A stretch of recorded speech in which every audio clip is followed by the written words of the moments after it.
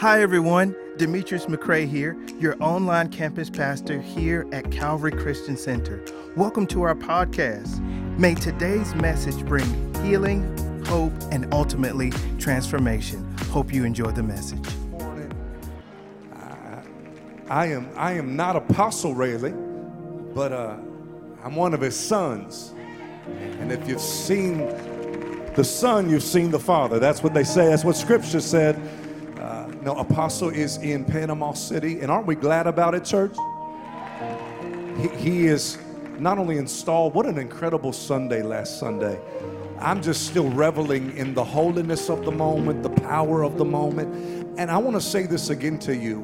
When the head goes up, the body does too. That was an invitation to everybody in this room to get to a higher level in God that you have never been in before. And I think last week was sacred and holy, and so we're championing him and Pastor Dawn as they in this assignment. Of course, they're going to be back. You know, this is home, you know. But while he's out, you just got me today. You just got old Pastor Chop. Oh, I love y'all. Y'all know how to make somebody feel real good. Amen. Are you ready for the word this morning? I'm on assignment this morning. It's John chapter 2 in your Bibles. John chapter 2, familiar passage of Scripture. But God has sent me with a prophetic prerequisite for all that God is doing at Calvary, our mission statement of pursuing revival, leaving legacy, build unity. We're going to talk a little bit today about how we're going to release purpose. How many believe you got purpose? Yeah, you got purpose. You got purpose. And there's a prophetic prerequisite that God has given me for you to see all that's in you released out of you. And I believe that's what I'm just going to preach on for just a little bit. Now, I'm not going to lie to you. I feel one of them old school Holy Ghost sweaty preachers coming on me. I'm just going to warn you. If you're a first-time guest, just keep coming. Just keep coming. John chapter 2. This is what the word of the Lord would say today. If you've got it, say amen. It says, on the third day, there was a wedding in Cana of Galilee, and the mother of Jesus was there. Now, both Jesus and his disciples were invited to the wedding. And when they run out of wine, the mother of Jesus said to him, they have no wine. And Jesus said to her, woman, what does your concern have to do with me? My hour has not yet come. And his mother said to the servants, whatever he says to do to you, do it. Now there were set there 6 water pots of stone according to the manner of the purification of the Jews, containing 20 or 30 gallons apiece. And Jesus said to them, fill the water pots with water. And they filled them to the brim. And he said to them, draw some out now and take it to the master of the feast. And they took it. And when the master of the feast had tasted the water that was made wine, it did not know where it had come from, but the servants who had drawn the water knew. The master of the feast called the bridegroom, and this is what he said. Every man at the beginning sets out good wine. And when the guests have well drunk, then the inferior. But you have kept the good wine until now. This beginning of signs Jesus did in Cana of Galilee and manifested his glory, and his disciples believed in him. God sent this preacher to you this morning with a word from heaven to tell you there is one prophetic prerequisite left for you fulfilling all that God has prepared for you. God simply told me to tell you this. He wants your water. If you're looking for a title, there it is. He wants your water. Let me pray and I'll preach. Father, thank you, Lord, for what I feel and what I sense in this room. Speak now, Holy Spirit. Change us forever. Transform us by your word, and we give you praise in Jesus' mighty name. Everybody who believes it, say amen. You can be seated, and as you're seated, I want you to look at somebody and say, he wants your water. He wants your water. If there's anything I believe you have to understand this morning, is that we have more in common than the world would like us to think. That we have more things in common, especially in the body, than most of us really understand or know. We have a commonality. And if you are trying to figure out these commonalities, let me start here. That we all have one commonality that we are all searching and looking for. This commonality is something that most of us will spend our entire lives trying to discover and find. It is this nebulous thing called purpose. All of us have one, but the tragedy is that few of us will actually find the one we have. Look at somebody, say, you've got purpose. Yes, you've got purpose. You have purpose and purpose and purpose. God made you and gave you purpose. The gift that God put on the inside of you, that before he ever gave you breath, he gave you purpose. In eternity, before time, God breathed some things down in your spirit, and he called the thing he put on the inside of you purpose. And when God saw that it was the right time for what was in you that was in him, God took what was in him and pulled it out of himself and put it into time. And he called that you, and you have purpose. Every person in this room has a purpose. If you didn't have purpose, you wouldn't be here. Oh, you're quiet, but I'm going to preach it anyway. If you didn't have a purpose, you'd have done been dead a long time ago. The fact that God left you in the earth, the fact that there is still breath in your lungs, the fact that you're not 6 feet under, the fact that you're not incapacitated and have nothing going on tells me that God is not finished. What am I trying to say? I'm trying to tell somebody in the room that if you're not dead, God's not done. Oh, I wish I would have had some people that would have given God some praise, because the fact that the enemy keeps attacking you and hitting you and hitting you, the fact is that the breath never left you. And just because he hit you and the breath didn't take you tells me that God is not finished with your life. You've got something left to do. Purpose is a profound gift that God gives to every single person that takes a breath on the planet. You have purpose. Purpose is a profound gift that God gives you. He gives you purpose. That's what God gives. He gives you purpose. And so when God gives you purpose and breathes into you life, then the next thing he wants you to do is work to discover it. You are in charge of discovering your purpose. God wants you to discover. And let me tell you, purpose is only discovered when it's pursued. If you don't put any time into discovering your purpose, you'll never find it. Purpose is discovered by the people who see it as a worthy pursuit. Because every time you deny yourself the pursuit of purpose, you reject the possibility of you releasing the potential that's hidden on the inside of you. That's why you got to make sure that you come to church every time the doors are open. You're in a small group somewhere. That's why you're doing Growth Track. Why? Not because it's churchy, but because it's an opportunity for you to get down inside some things and see, what does God have in store for me?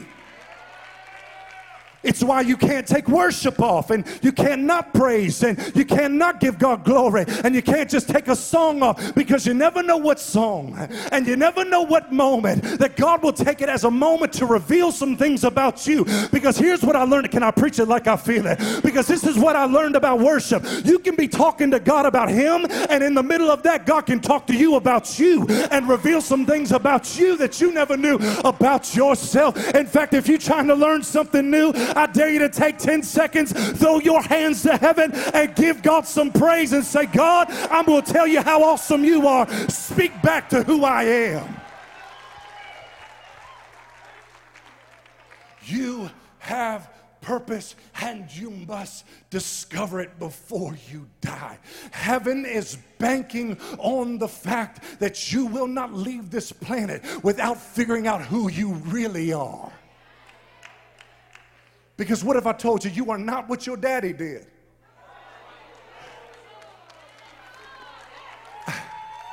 And you're not what you did. You're not your past.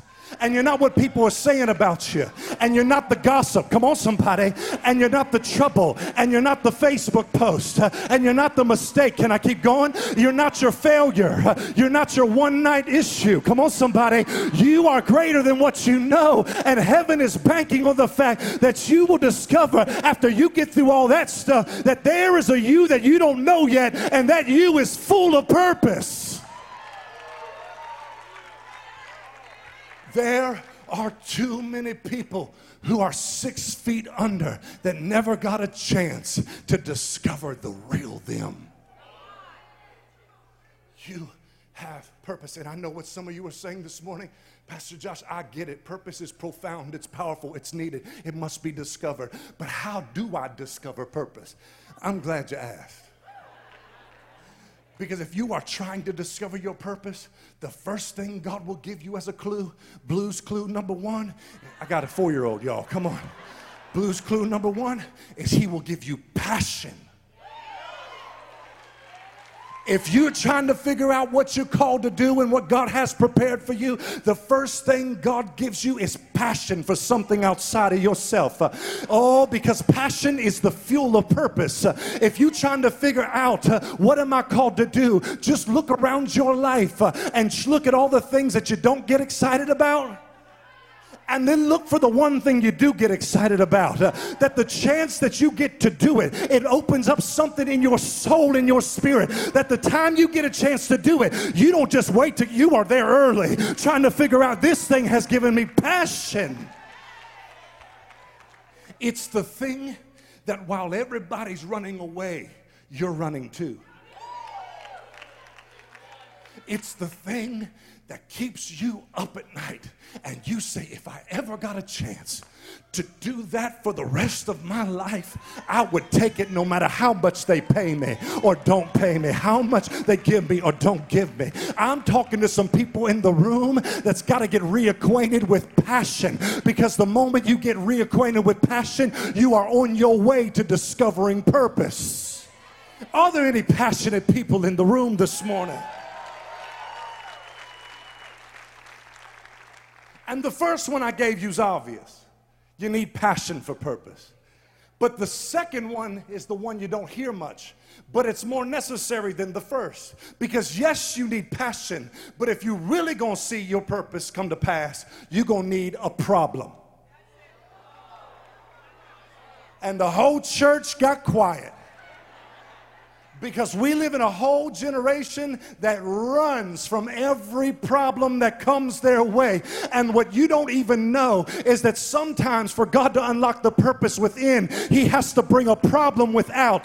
Because if the problem never comes, it would never unlock the purpose that's within. Some of you don't even know, but that's why the same thing, the same problem, the same issue keeps hitting you square in the face. It's because God keeps bringing your blind date called purpose to your doorstep, and it's dressed as a problem, and you keep slamming the door in its face. You need not just passion, you need a problem. You do know that everything that was ever created was only created to solve a problem. I've got a watch on my arm, and the person created the watch so that it would solve the problem of me not knowing the time outside of my house. And so every time the watch does what the watch is supposed to do, it fulfills its purpose and solves my problem. Somebody created clothes. Oh, y'all should have said amen there. If not, it would have been a rough Sunday morning. Somebody created clothes, and the clothes solved the problem called nudity. And every time you wear your clothes, and the clothes do what the clothes are called to do, it solves the problem of somebody seeing what they ain't supposed to see. What am I trying to tell you? I'm trying to tell you in this room that the fact that you're not 6 feet under this morning, and the fact that you're not dead somewhere, and the fact that God left you in the earth for such a time as this is the perfect example that tells me that there is still a problem out there somewhere that only your life can solve. But the problem is that most of the church is good problem seers. They're not good problem solvers. We have trained a whole generation of people to be great at seeing problems but never solving the problems they see. And then we want to complain about the world. Y'all ain't ready for me today. We want to complain about it, and we want to post about it, and we want to get on other people about it, and God keeps saying, no, stop complaining, stop posting. I brought the problem to your attention because if I let you see it, that's your clue that you just might be called to solve the problem I let you see. What problem is God bringing to your doorstep over and over and over again that you keep denying and pushing away? Perhaps the Lord sent me this morning to tell you that that problem is not really a problem. It's purpose in disguise. What would the world look like if the church decided to stop being Pharisees? Why do you say Pharisees, Pastor Josh? If you notice, Jesus never had one on his team. He never, of all the disciples, none of them are Pharisees. Why? Because Pharisees are good problem seers. They're just not good problem solvers. And God says, for kingdom business, I can't afford just to have a bunch of problem seers on my team. I got to get some people that know how to solve something if there's a problem. And I feel like I'm in a church this morning that has stepped and crossed over into a new season. And you're not the same person you were. And you're ready to say, God, if this is my purpose and this is my destiny, bring on the problem. Because if you brought the problem to me, then greater is he that's in me than he that is in the world. And if you be for me, what can be against me? Praise be to God, who always causes us to triumph no matter the size of the problem. Am I preaching to anybody this morning? You need passion and you need a problem, and when you get the passion and decide to solve the problem, you have just stumbled in to purpose. Pastor Josh, why did you take your introduction to talk to us about purpose, passion, and problems? Because, ladies and gentlemen, that is the backdrop of the text I bring before you this morning. That John 2, before it's ever known as a text of miracle, it is first a text of problem. In fact, you wouldn't even know about John 2 if John 2 didn't start off with as a problem. Can I be deep? Some of you don't even know, but the only reason God let the problem happen is because there's a miracle. Oh, come on, somebody, get there with me. The only reason God didn't author it, but the only reason he allowed it is because there is something just on the other side of this that will rename your story. It will make the story look completely different. That's why if you can't run from this thing, you got to endure this thing, knowing that if I can keep on moving and keep staying and keep praising and keep coming and keep worshiping, if I can endure, I can outlast the problem to see the miracle that was on the other side. Oh, am I talking to anybody this morning? Well, I came to tell somebody your miracle's closer than what you think. If you won't give up in the problem, God says, hang on, baby. Here comes a miracle. This whole text is a text of problem, because our text says that at this wedding in Cana of Galilee, that there is a problem. And the problem is that they have run out of wine. They have run out. They have run out of wine. That's a problem at a wedding.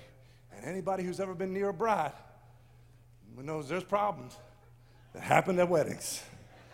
Come on, somebody. There is a problem at a wedding. And if you really study the wedding, you'll realize, can I go deep this morning? That at every wedding can be broken down into two categories. In every wedding, there is ceremony, and then there is the covenant aspect of the wedding. There is the celebration, the ceremony, and the covenant aspect. There is ceremony, and there is covenant. And what I'm really trying to say is, in every room like this, there are two sets of believers.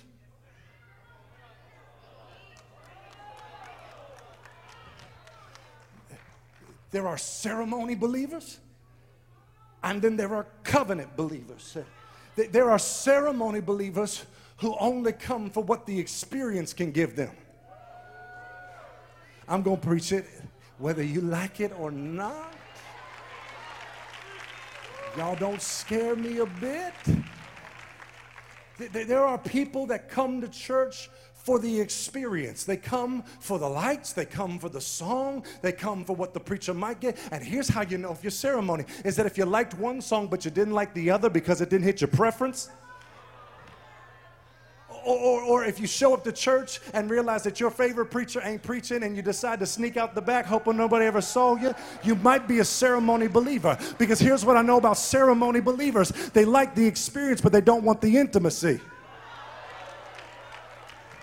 Let me say, like, ceremony believers settle for the experience without coming into the intimacy. But there is a moment in your life as a believer where you decide that experience doesn't cut it anymore. Ceremony's not enough for me to get by. Ceremony won't take me to see my kid get saved. Ceremony's not enough to see me get to the next level in God. And when you get to that place where you realize that ceremony ain't enough, you'll realize there is a next level of relationship with God, and it's called covenant. And when you come into covenant, you realize that there's everything you would ever desire, know, or need in God. I dare somebody in this room to step out of religion and to step out of ceremony and to make up your mind for your family. We coming into covenant this year, baby. God, He is a covenant God.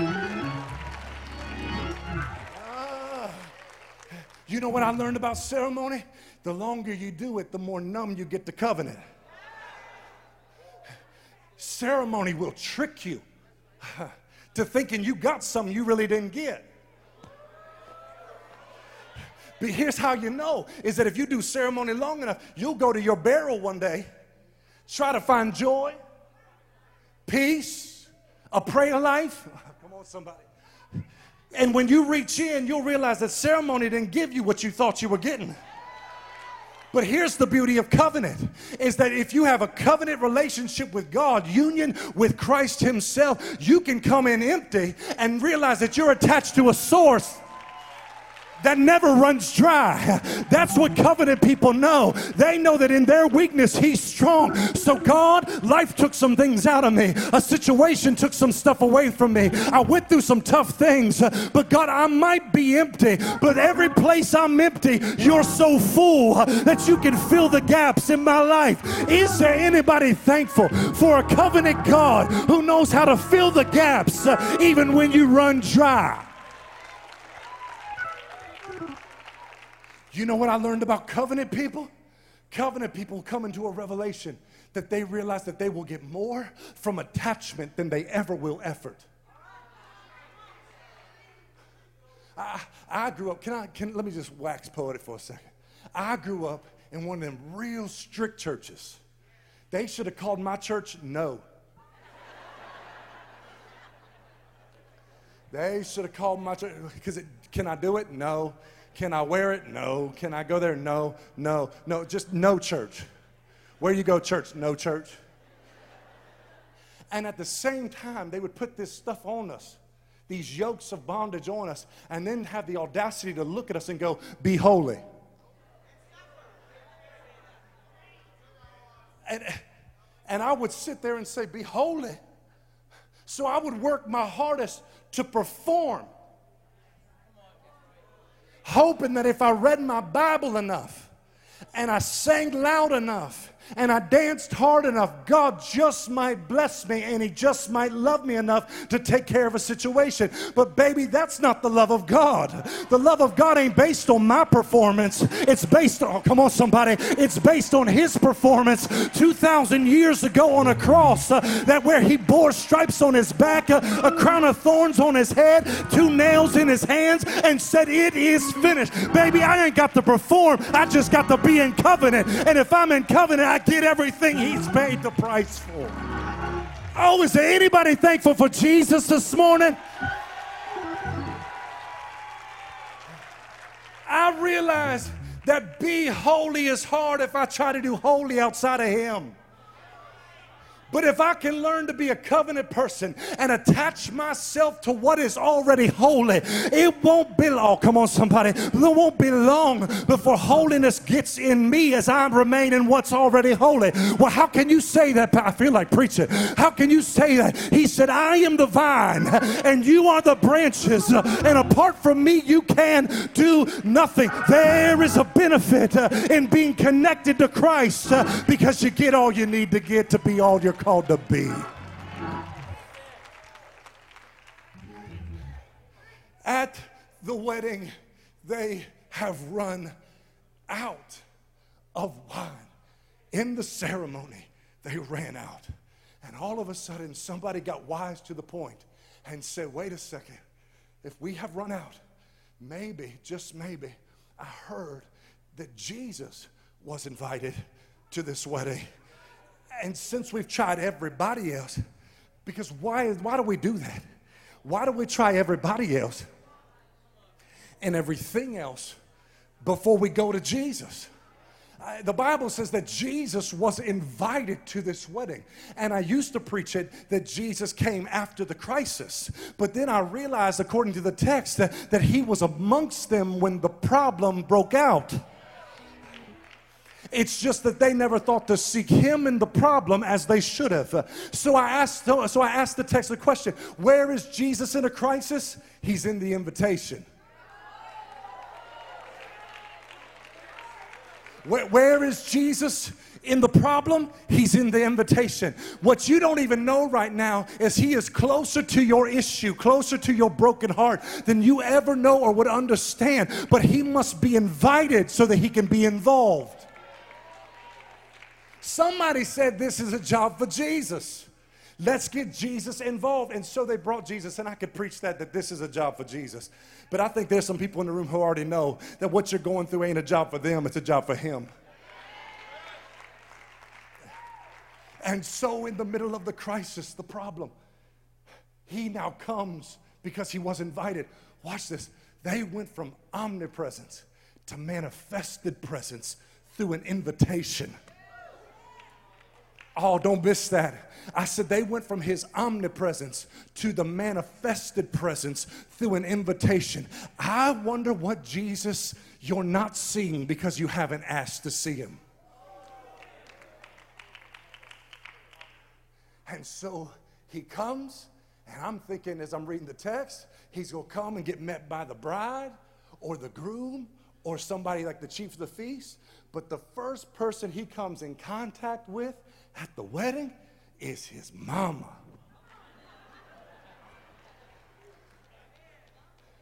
He sees his mama.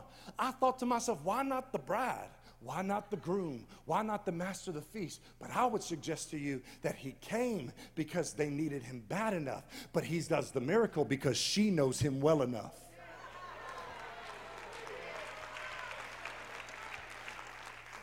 Because you don't even know it, but there is an advantage to having Jesus as Lord.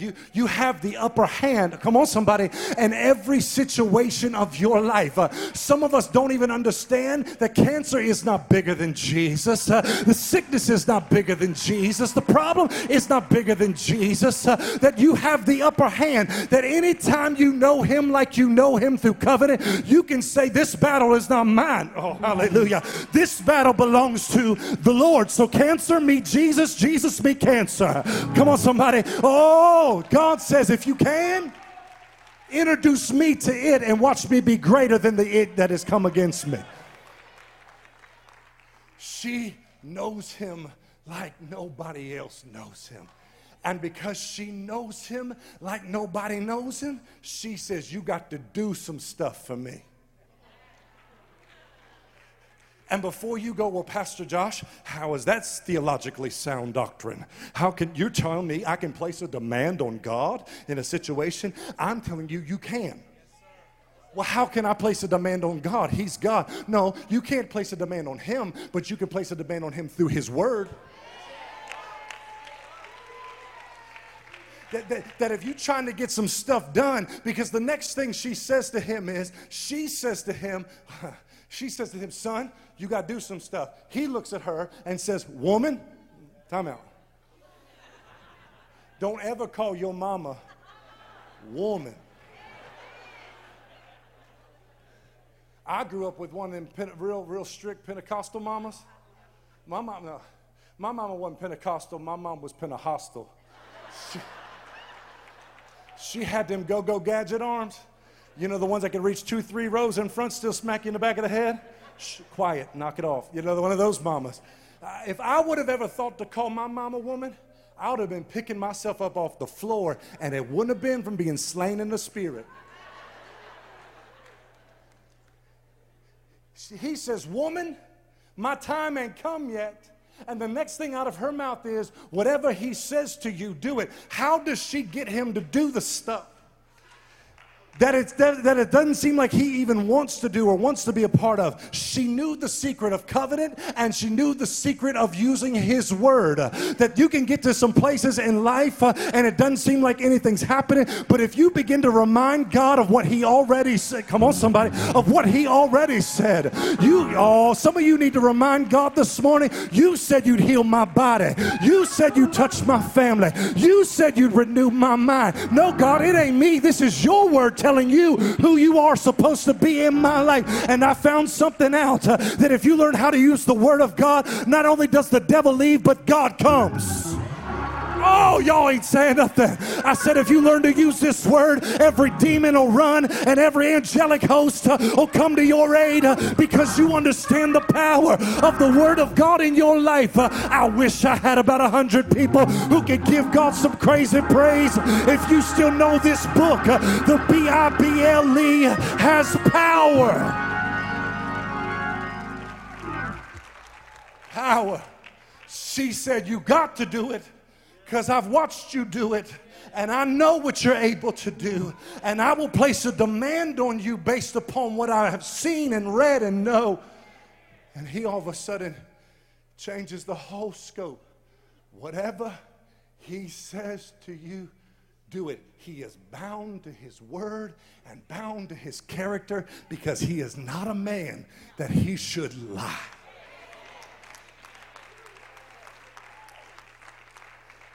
I'm finishing here. And so, in one moment, she says she's got to do it. He says, it's not my time, but you knew the secret of covenant. And now I'm about to work in this thing. She says, before he gets ready to work, let me tell you the key word of getting him to do it. It's whatever. Because you are allowed to talk to him about what? You are not allowed to tell him how. Your prayer life can tell him what, but when it comes time for God to release the miracle, you are not entitled to tell him how he's going to heal you, bless you, or move in your life. And so she gets to the place where she understands that sometimes in order to get solution, you have to be willing to part ways with your opinion. Some of us aren't getting miracles and breakthroughs because we are telling God what and how. God, heal me, but do it like this. Bless me, but do it like that. See how quiet it is? What if I told you that if you would just release the how back to God, God would do it a lot quicker than what you would even believe or know, because you got to get a whatever in your spirit in 2022 that says, God, whatever you want to do, however you want to do it, with whoever you want to do it with. God, I open up my heart, my soul, and my spirit and trust you enough to say that if you have already gotten involved, it was going to turn out for my good. And so the stage is set for purpose to be released. A bridge gets built for his involvement. And the bridge is not the miracle. The bridge is obedience. Because when faith and obedience lock arms, miracles happen. You can play soft. And now, Jesus says, I'm going to show this house how I release purpose. And the text says that he does not go to the bride or the bridegroom. He doesn't leave and go to the vineyard. Watch this. He doesn't go outside the house. He looks for something already within it. And like a movie, the scene changes. And he stops focusing on all the externals. And Jesus begins to set his gaze on 6 water pots of stone. Notice in the text, when it's miracle time, he only talks to 2 types of people. vessels and servants.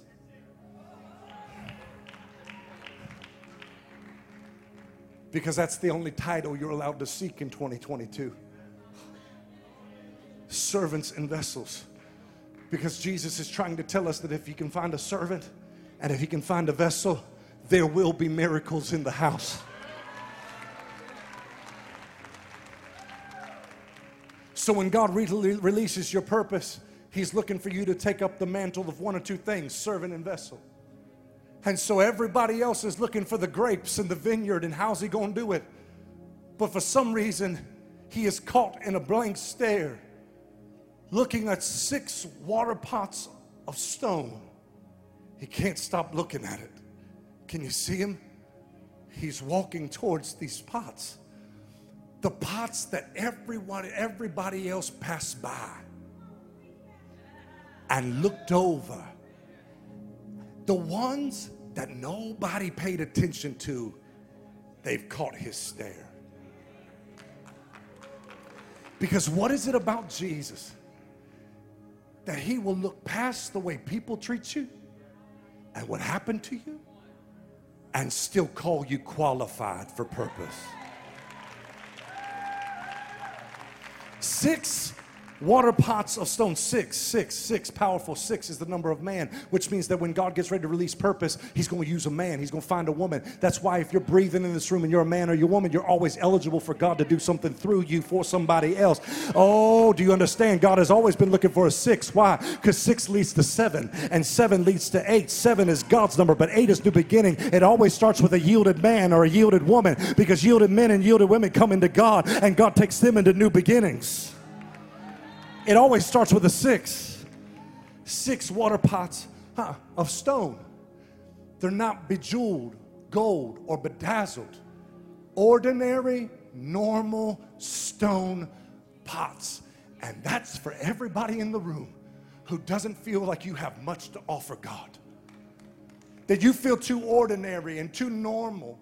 And in God, if you knew my background, God says, I still got my eyes on you. 6 water pots of stone. Here it is. Of the manner of the purification of the Jews. These were the pots that everybody else put their dirty hands and their dirty feet in before they came in the wedding. These are the pots in the room who were tainted from outside sources. Help me do it, Holy Ghost. And there are some of us in this room this morning who say, there's no way he would ever want to use me. There's no way he would ever want what I have. It's too dirty.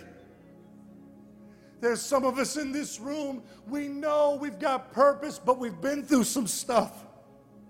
And we know how wrong we were, and we know how dirty it was, and we know how sinful the moment was, and we know what it did to the water, and we think to ourselves, oh God, if you can get past the outside part of the vessel, certainly if he ever looks on the inside, he would never want this. I'm too dirty, I'm too sinful, I'm too messed up. There's no way he would ever want this. And yet the text says that in the midst of all these swirling opinions and all these problems, his eyes are not just at the vessel, but he is looking directly at the water. And he's saying, I know what you went through, and I know the dirt, and I know the trouble. They may not know it, but I know it. I know your struggles, and I know your failures. I know that little lust thing. I know it, and I know it. And even though I know it, I still want it. I came to tell you that no matter how dirty you are, he still wants what you have.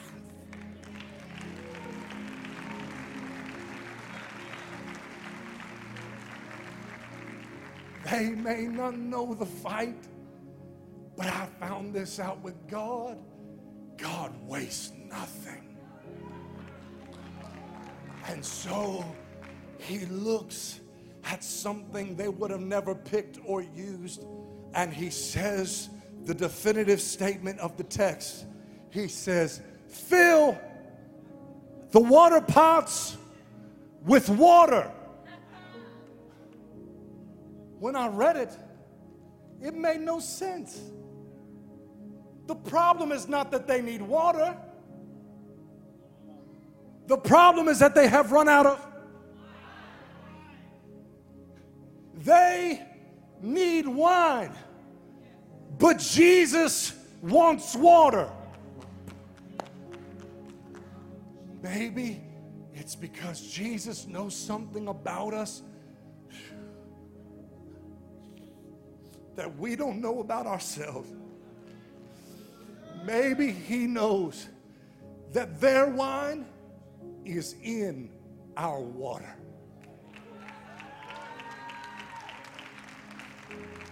Maybe he knows that it looks like water today and it might look like dirty water, but here's what he knows, that if you will give him the water, because God will never ask you for what you don't possess, but will always ask you for what you already have and demand that you give him all of it. He says, I want all of what you have. I know how dirty it is. I know how messed up it is. I know nobody would ever want to drink from that. But your objective is not transformation. Your objective is surrender.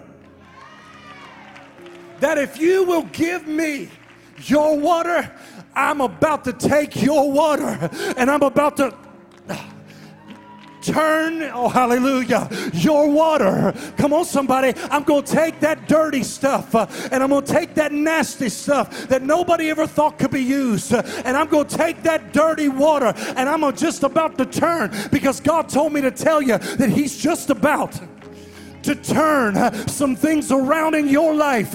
He's just about to turn a situation and a problem. Can I speak to the United States of America for a second? United States, I just came prophetically to say, God is just about to turn this nation around.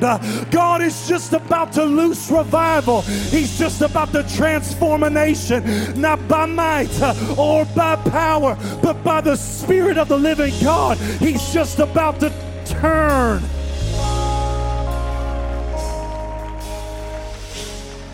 He's going to turn it. He's going to turn it, and he's going to turn it. He's going to turn your unsaved son around. He's going to turn your body around. He's going to turn your mind around. He's going to turn it. He's going to turn it. Come on, if you believe it, I dare you to give God some praise. If you believe he's going to turn. God said, this is how I do purpose. I get all of what you got, and I turn it into what they need.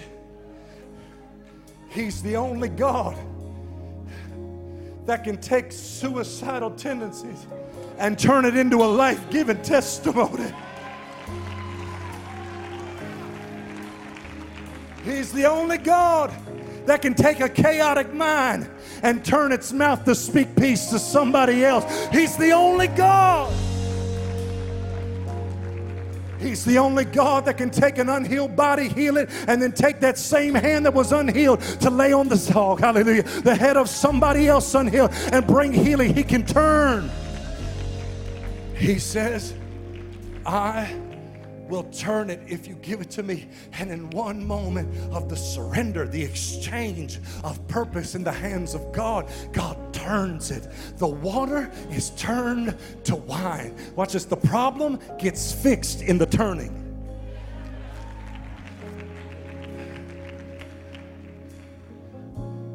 And now God is teaching us that transformation happens best when it happens from the inside out.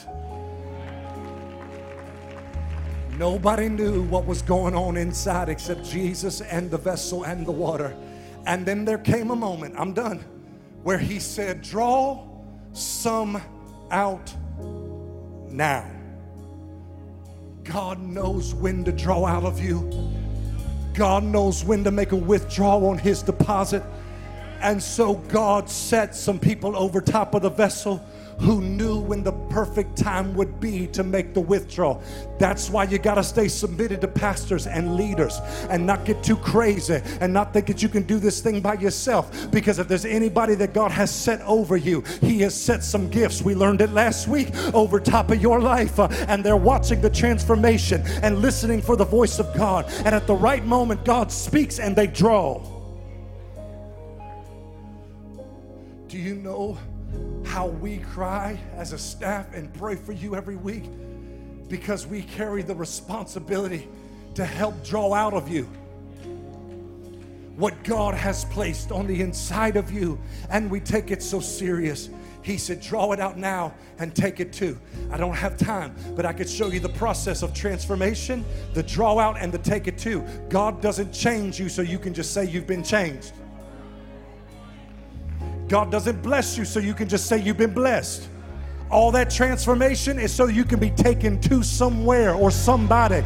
We should never lack for children's workers or nursery workers. We should never lack for outreach opportunities, because everything God does and He pulls out has to be taken somewhere for it to be valid in purpose. Draw it out, take it too. I'm done. And the man said, wait a second. Let me taste this. Where'd you get this from? The Bible says he took a sip and he said, wait a second. This doesn't even make sense. That's not how this thing's supposed to go. You're supposed to bring the best and then the worst. But what I just tasted was so good. The purpose that I just tasted was so good. The anointing that I just tasted was so powerful. The love I just tasted was so incredible that there's only one way I can describe it.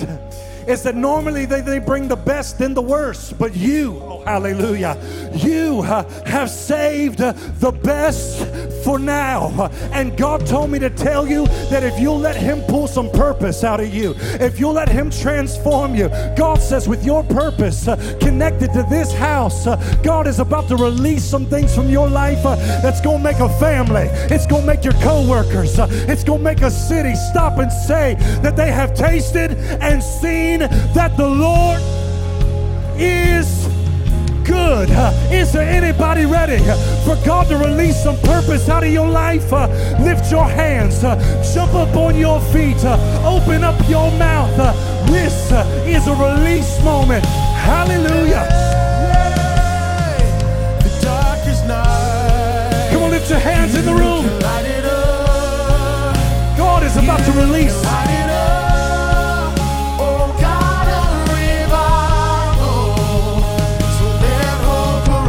For the sake of our city, for the sake of our families, for the sake of your job, God, transform me.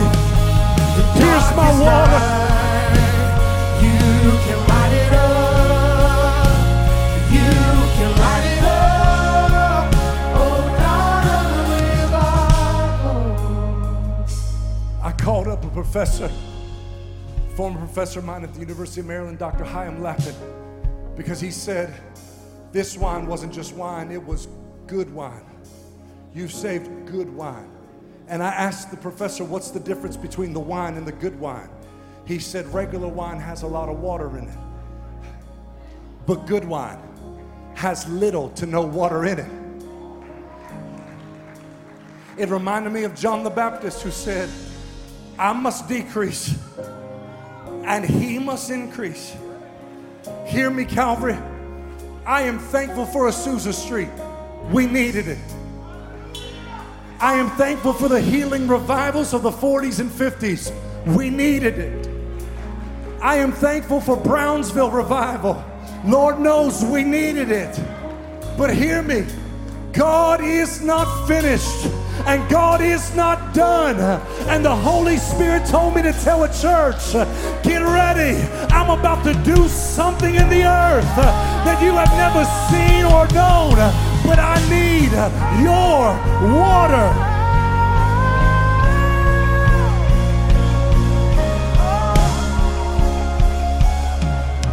So what is the prophetic prerequisite to see God do what he's never done? It's simple this morning. God says, I want your water. Many of us have given our hearts. Few of us have laid down our lives. There is a moment in your faith, Pastor John, where you say, no more sitting on the sidelines. How awful would it be to be in a house like this and never contribute to God's glory being known through it? How tragic would it be to hold on to water that he could turn to wine to change something out there? There is a moment where you give God everything you have for the rest of your life. We're going to help you release purpose, but the mandate is you must release your water. So my altar call this moment is simple. What are you holding on to that belongs to him? What gift, what anointing, what talent, what treasure? God said, give me your water and I'll turn it. If I'm talking to you, slip both hands up to heaven. This is the moment of radical and real surrender. You know how we take ground in this next season? By giving him the stuff he needs to turn it into what they need. How do we take ground? Is when we say, God, all that we are belongs to you. Jesus, I belong to you. Holy Spirit, I belong to you. Every gift, every anointing, every talent. If I'm talking to you in this room, my talent, my treasure, God, all that I am, I lay down more than my heart. I lay down my life. If I'm talking to you, slip those hands up as high as you can get them. And I want you with your own mouth this morning to say, God, you can have it all. You can have it all. Come on, begin to tell him, God, everything, and begin to list every gift, every talent, every anointing that you carry. God, I give you this. I give you my family. I give you this, Lord. I give you my singing gift. I give you my playing gift. I give you my gift to reach children. I give you my gift to touch lives. I give you my evangelistic gift, God. I give you, Lord, my gift of intellect. I give it to you. Everything that I am. Come on, God says, give me your water. Give me your water. Give me your water. And I will turn into wine. Come on now, with every hand lifted in a place of surrender. Come on, as Pastor John sings one final time, I want you with a surrendered heart. Come on, to open up your mouth and worship. We believe revival belongs to those who relinquish their water. Sing it, Pastor John. Come awaken your people. Come awaken the city. Oh God of revival, pour it out, pour it out. Come on, we give it to you, Jesus. Stronghold will crumble. I hear the chains hit the ground. Oh God of revival, pour it out, pour it out. Come awaken your people. Come awaken the city. Oh God of revival, Come on, one final time in the room. pour it out. Everything that you are. Every stronghold will crumble. I hear the chains hit the ground. Oh God of revival, pour it out, pour it out. This message is prophetic in nature. It is the last stop, God says, before he sends revival. The window is open, and God says, I need full surrender from my people. And I will do with your life what you could never do in your own strength. I will come through for you in ways you never dreamed of. I will never ask you, the Lord says, for what you do not possess. I will only ask you for what you already have and have not given. The moment for radical surrender is here. People not entrenched in compromise or mediocrity, but laid down their lives knowing that one day It'll be more than a life. It'll be a crown at the feet of Jesus.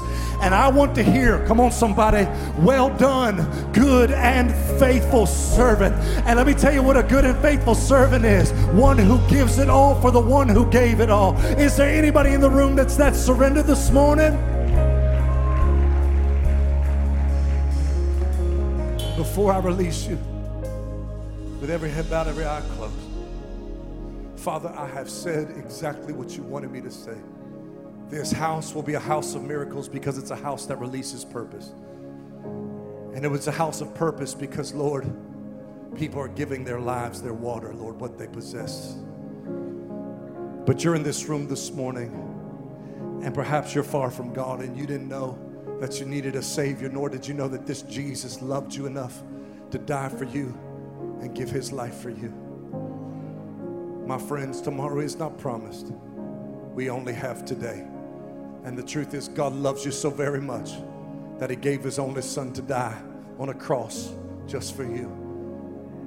You may not have much, but my message today tells you that you can be far from God and give yourself to him and him transform your life.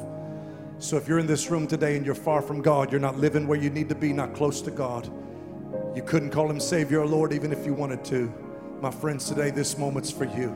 If you're in this room and you need to get it right with God and you say, Pastor Josh, pray for me. Hands are already going up. Pray for me, Pastor Josh. I got to get it right today. I got to see a change today. On the count of 3, slip both hands up. 1, 2, 3. If I'm talking to you, slip a hand up. Hands are going up. Hands are going up. That's okay. That's right. Praise God. Praise God. I'm going to give you 10 more seconds. Praise God. Hands are still going up. I see them. I said, don't put them down. Keep them up. Praise God. Praise God. We're going to do something special. And if you got to bring somebody with you, bring somebody with you. But the truth is, all of us made that decision at one point in time. And we all walked down an altar and gave our hearts to Jesus, gave our lives to him. I'm going to invite you, if you have your hand up, just slip out of your seat. If you got to bring somebody with you, bring somebody. Our prayer team is going to join me here. And on the count of 3, I want you to come. They're already coming. Come on. If you raised your hand, come. 1, 2, 3. If you raised your hand, come join me. Come join me. Come join me. Come on, right here at the front with Pastor Josh. Right here at the front with Pastor Josh. No shame in your game. No shame in your game. Come on, we're not here to embarrass you. Come on, if you raise your hand, meet me right here in the front, right here by Pastor Josh. That's right. That's right. Keep coming. I bet if you keep clapping, they'll keep coming. Come on. Come on, there's room for everybody. There's room for everybody. Come on, how many of there's room for everybody at the cross?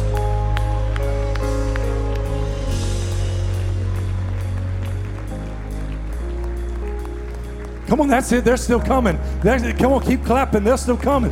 They're still coming. Praise God. Praise God. Praise God. Come on, praise God.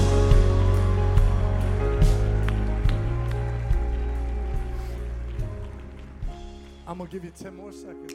Thank you for joining us for today's message. You can continue to be a part of all that God is doing here at Calvary Christian Center. You can text to give at 386-866-3060, or you can give at calvaryfl.com/give.